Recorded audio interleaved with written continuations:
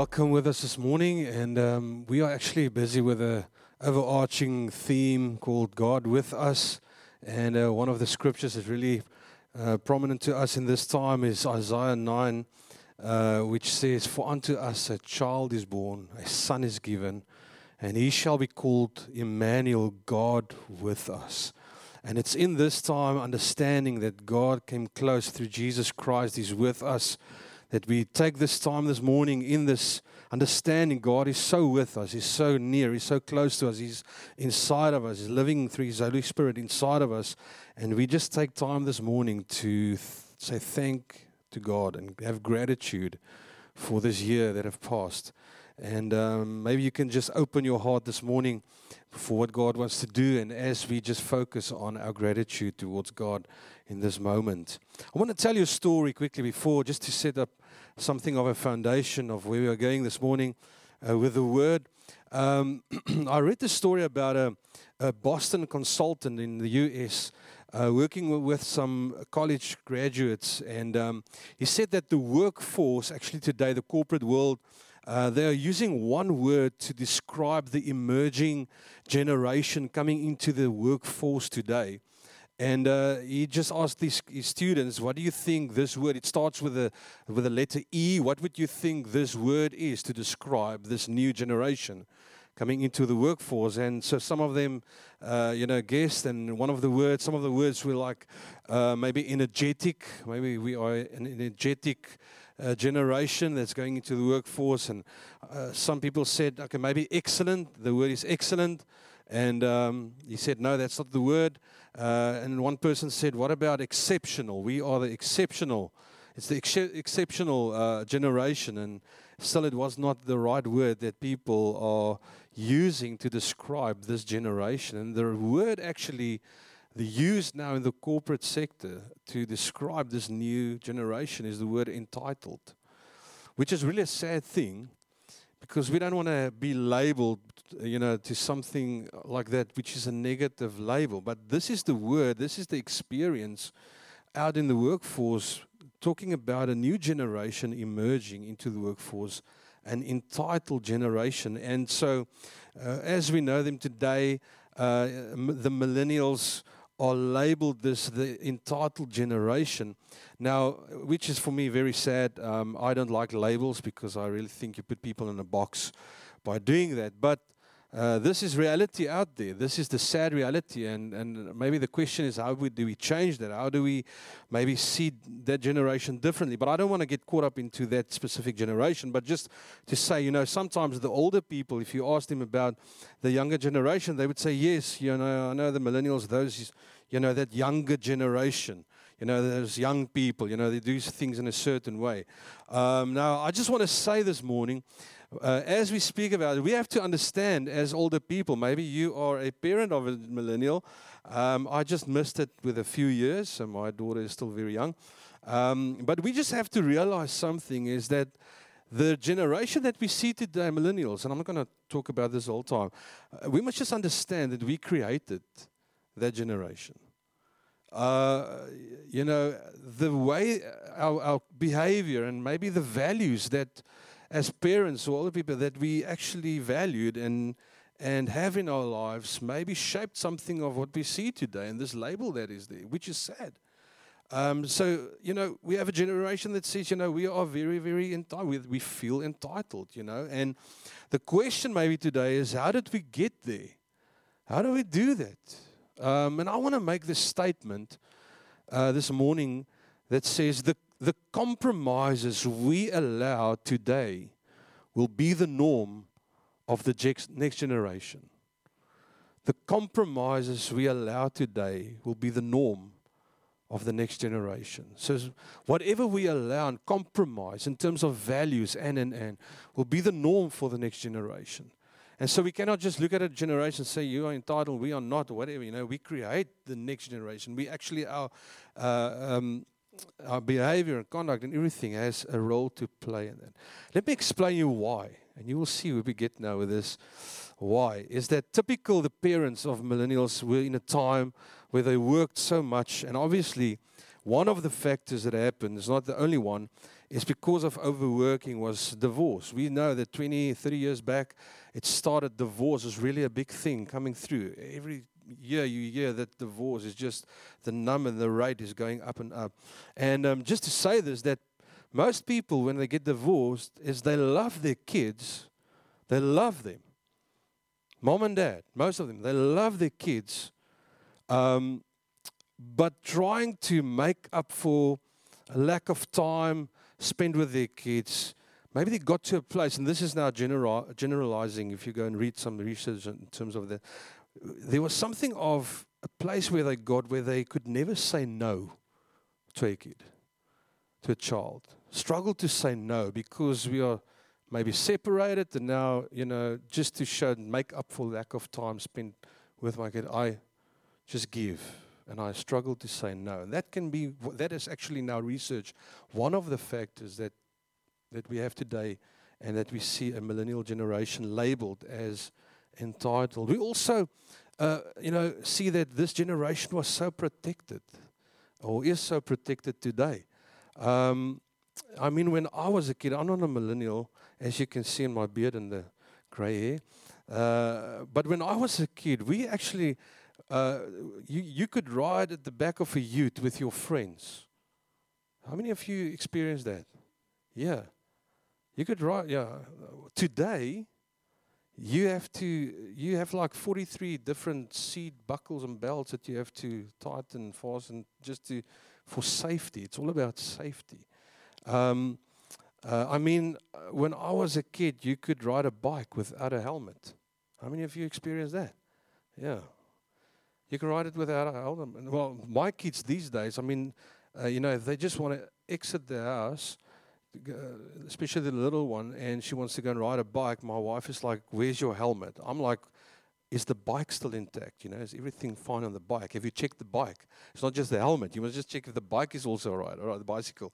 So, we so protected this generation. And so, let me just get my space. Sorry. Where is my space here? Yeah. So we protected this generation so much. So something of entitlement really came through in this generation that we see today, which is sad, and we trust God that we'll not have that in generations to come. The big thing is, it's not even in the age group that we see entitlement. Obviously, this is becoming part of society.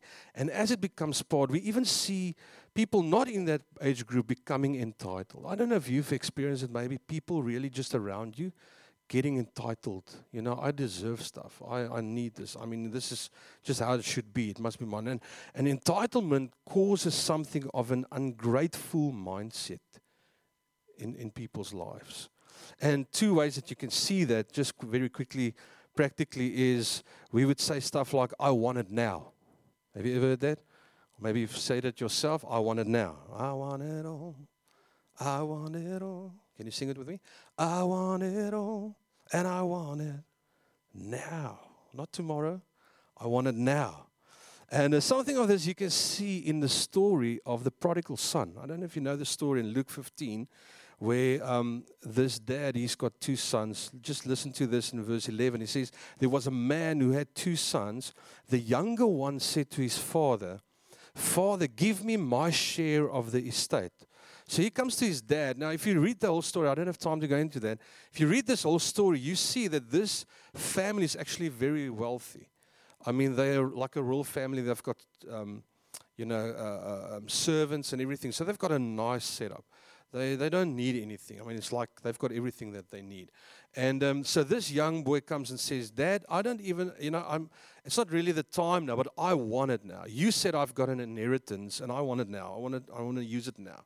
And the story, he uses his inheritance, he goes away and he parties and everything, and he wastes everything. And then he's sitting with the pigs and everything. Is like, he remembers that, listen, my dad actually has some servants. Yes, sir. Maybe if he welcomes me back just as a servant, that will be amazing.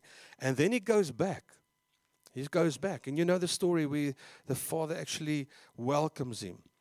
And So the main thing here was he wanted it now, but what actually, he had a royal life where he was living. He had everything that he was dreaming about. He had it, but he still wants something more, and he wanted it now.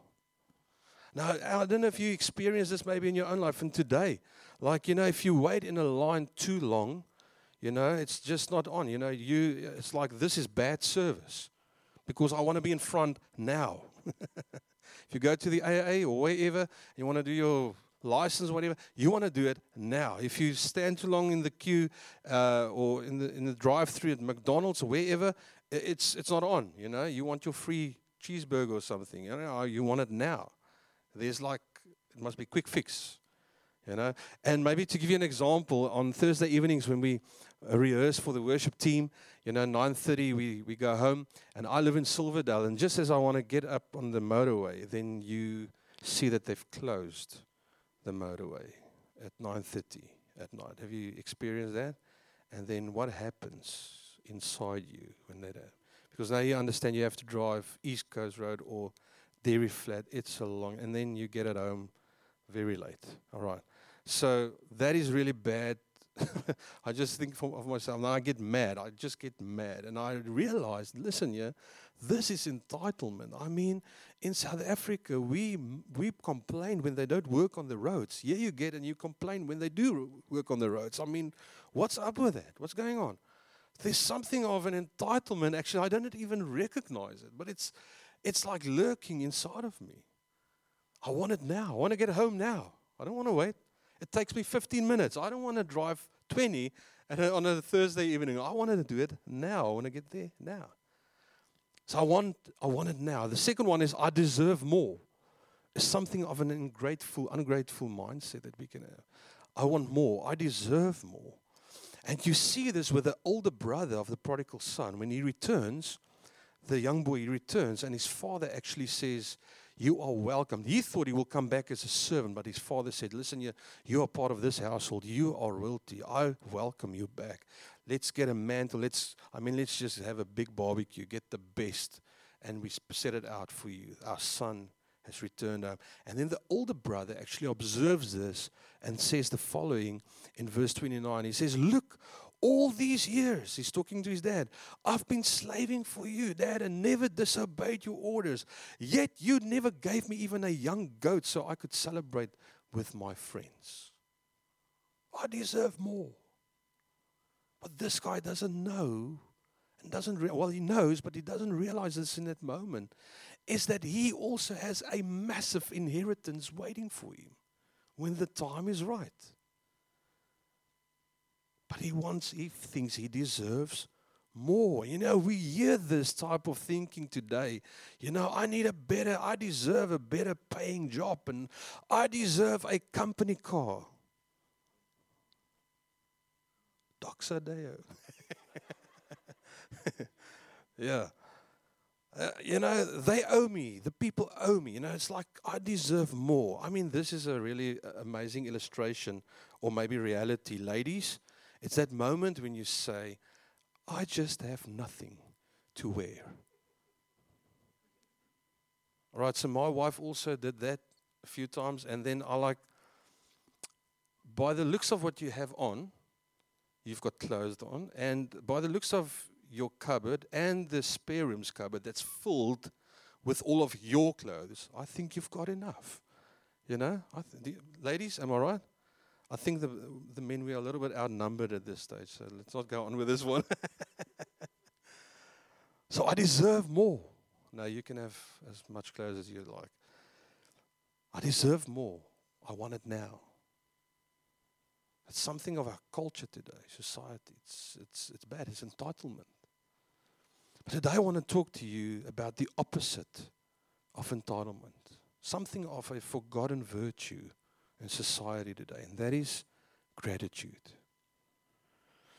You see, gratitude has become something that we even see in the US today, and even in our lives, something that we sometimes just focus on once a year, and we hope that we can think of all the good things in this year that happened so that we can thank. And then we've got a long list trusting for the next year, and hopefully all the good things happen that we trust for, so that we have enough things to thank God again for the end of the next year. And I wonder if this is really if this is the heart of gratitude that God wants for us. Reading a scripture in 1 Thessalonians 5, verse 16 to 18, it says, "Be cheerful no matter what. Pray all the time.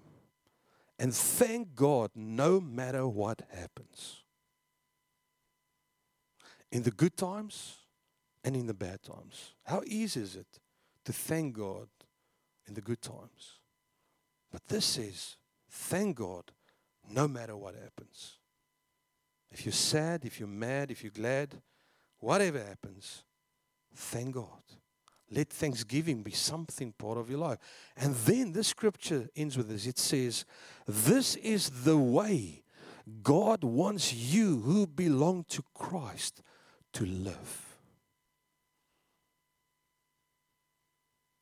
Be thankful no matter what happens. This is the way God wants you to live, you who say you belong to Christ.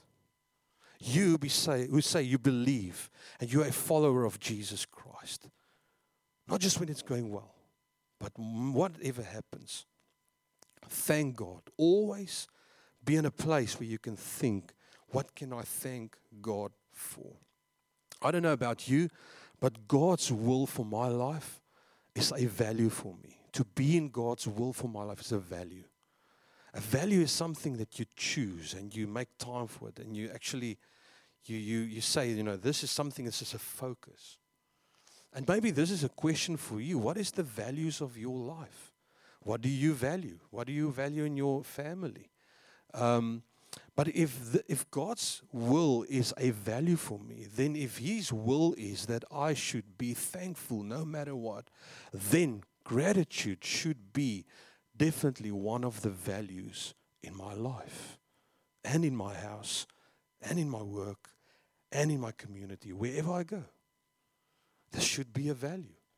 And if that is a value, this gratitude, thanksgiving won't be something that's just celebrated once a year. It will be at the top of your mind every day. You would live in gratitude. I love Philippians 4 where Paul writes and he says, he writes actually that he's sitting in jail and he's writing to the church and he says, listen, you're going to go through tough times. And then he used these words. You know the scripture, it says, don't worry or be anxious about anything. Like, it's easy for you to say, my friend.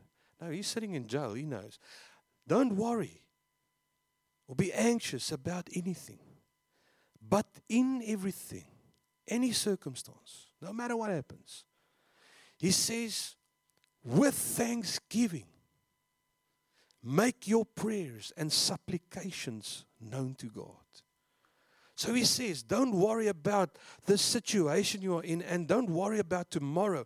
But in that moment, whether good or bad, and sometimes it's in the bad times that we need to hear this, whether in that time of the bad time, you need to, with thanksgiving, don't forget thanksgiving. Don't just make your prayers and supplications known to God, but you have to do it. Start with thanksgiving and then make your prayers and supplications known to God. And then that scripture ends, it says, and the peace of God, which transcends all understanding, will guard over your hearts in Christ Jesus. It will guard your heart not to be entitled. Wow. It's amazing. Colossians 3 verse 15. Paul writes, he says, let the peace of Christ keep you in tune with each other, in step with each other. None of this going off and doing your own thing. And then he says, and cultivate thankfulness. Cultivate. You can't cultivate something by just doing it once a year. A culture is something that you live with every day. And may God help us that gratitude today, the message will be that it will be a daily thing. It will be something of an attitude of our hearts, of our spirit, to be thankful for what God is doing and who I am today and what He's done in my life. Imagine if we can celebrate days like these. The stories of impact because of the value of gratitude in your life. Because it's a value. Now I want to take you, if you have your Bible here, please go to Luke 17. I want to show you this story, and we can learn so much here about the attitude of gratitude and really just seeing this becoming a daily thing, a value in our lives. So Luke 17, maybe on your phone or wherever, you can just go to that verse 11. We see a story where Jesus is busy walking with his disciples, and 10 men comes up to him. And listen to this at verse 11. It says, "Now on his way to Jerusalem, Jesus traveled along the border between Samaria and Galilee. And as he was going into a village, 10 men who had leprosy met him. And they stood at a distance and called out in a loud voice, 'Jesus, Master, please have pity on us.'" And just to explain here, leprosy was a very, very bad sickness in those times. Obviously, a sickness that you could see on your skin. It actually eats away the flesh.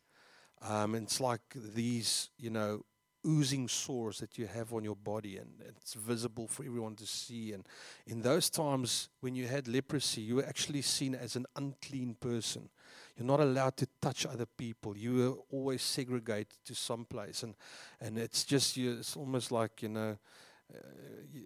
put on your mask, so you've got another place where you go into, it's like you're not part of society. So leprosy was a really bad thing. I mean, for some of these people, there was no cure for it. Nothing. No cure. You died with it. It was just, you would die because of it. And for some people, having leprosy in those times, it would be years since they had been touched or even hugged by some other people. So it was something of there's no connection. It's like you're just isolated. It must be horrendous to have had leprosy.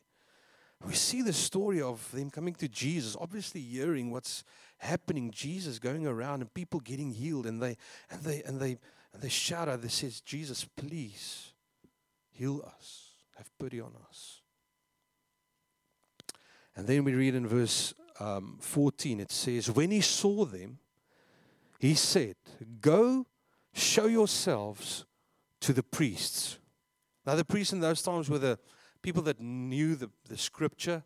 They were, they were the people that, knew scripture. They were all the rules and regulations were governed by them.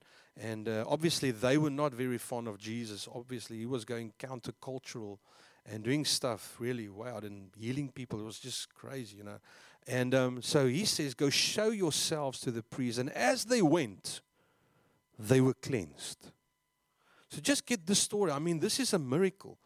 They come to Jesus. "Jesus, please heal us." And he says, "Go show yourselves to the priests." Go.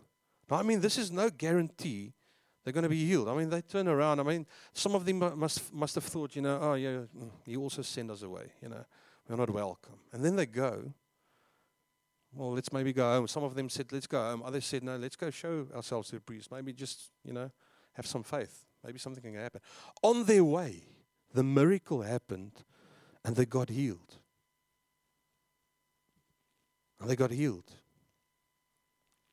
It's a miracle. The disease was gone in that moment. For some of them, the greatest dreams was to get healed of leprosy. Some of them, it was their biggest prayer have just been answered, to be healed of this thing. But then we read in verse 15, amazing.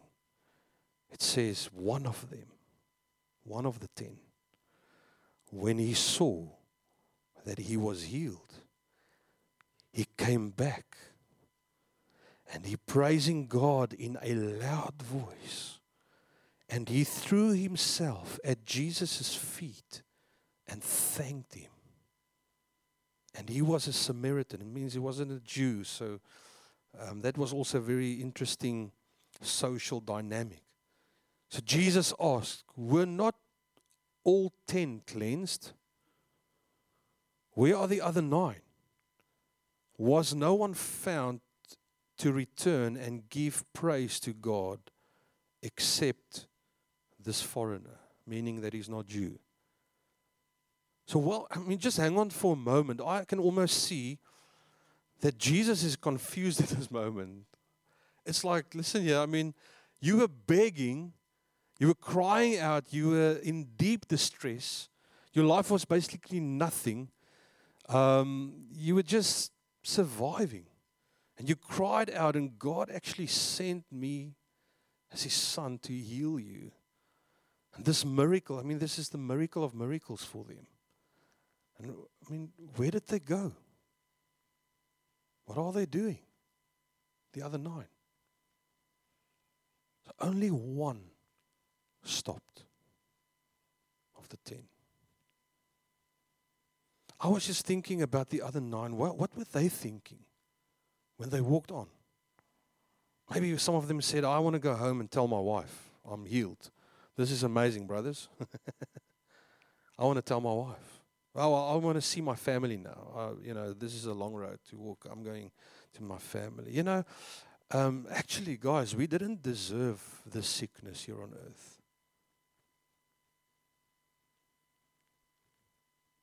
Actually, this should have happened. We should have been healed. Jesus said He's the healer. So, this is what should happen. You can almost see something of an entitlement slipping into their mindset. But only one stopped and turned back to give God thanks for His blessing and for the healing. My question to you this morning, will you be the one? Looking at your life, will you be the one that turns around, that realizes the goodness of God over your life in every area? Maybe stand a step back and say, I want it now, that can wait, I deserve this now. Let's rather see, what can I thank God for? Let's go back to God. Let's make this a value in my life. Thanking God every day for His favor. Will you be the one that will thank God for His favor and not for the favors that you trust Him for, but the favor that you are living in already? Will you be the one, not just thanking God, but also thanking other people who impacts your life? Will you be the one that stops and writes a thank you letter maybe for someone? Will you be the one maybe today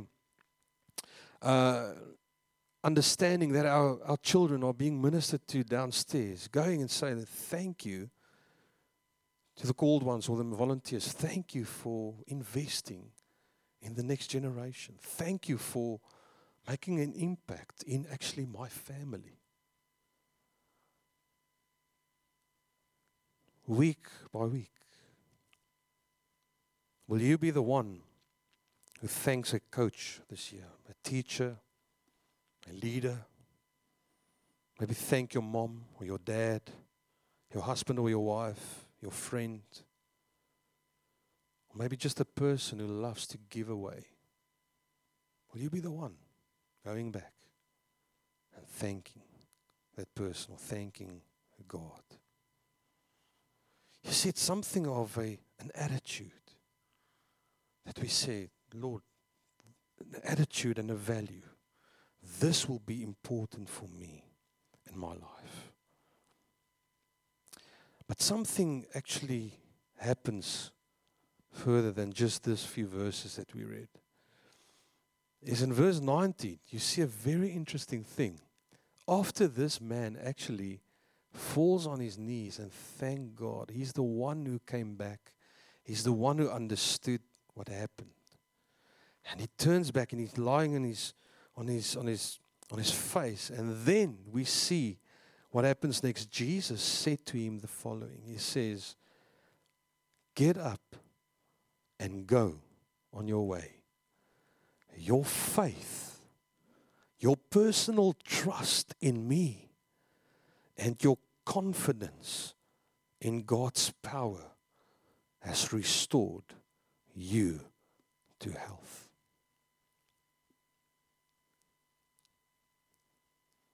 This guy was not just healed. He had the revelation of the healing power and the saving power and the redemptive power of Jesus Christ in his life. This guy was not just healed, he was saved. His life changed. You see, something happened on that way back when he walked and he got healed. He understood that this is not just about me, but it's also about there's something bigger than just this healing. Something actually captured my heart when I turned back to a place of thanksgiving and gratitude. It was not just something in my head, it was something of internal, eternal value that happened. I understand there's something bigger going on in my life now. I understand when I looked into his eyes, there was something different in this person's life. This was Jesus, all powerful. I have to go back and thank him. But on my way back, I fall on my knees because I understand it's not just the healing that I got, but I see his love, unconditional love for me. He's the source of my life. He is the one that will care for me forever. And so there's three things I want to read. Maybe you can write it down or just take a photo, whatever. Remember this. Listen to this. 10 cried out to Jesus, but only one came back to thank him. God will bless you. God will do amazing things in your life. In a year's time, God can do amazing things. He does good things in your life every day. Will you be the one to come back? Secondly, 10 were healed, but only one was saved.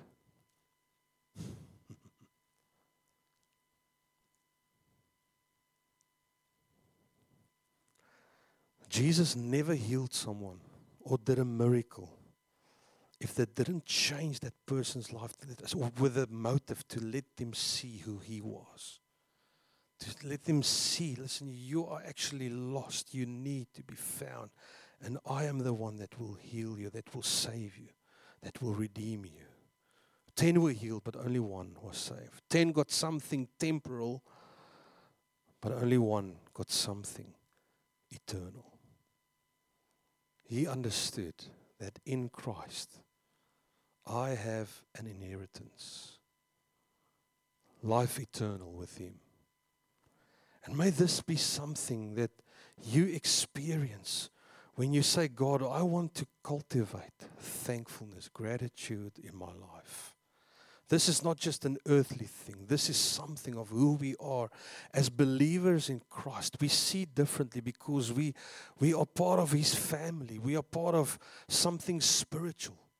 And we understand that we have the eternal life as our inheritance. And for that, because of that he has included us, we will get this right in our lives to thank God every day for who we are and what he is doing in our lives.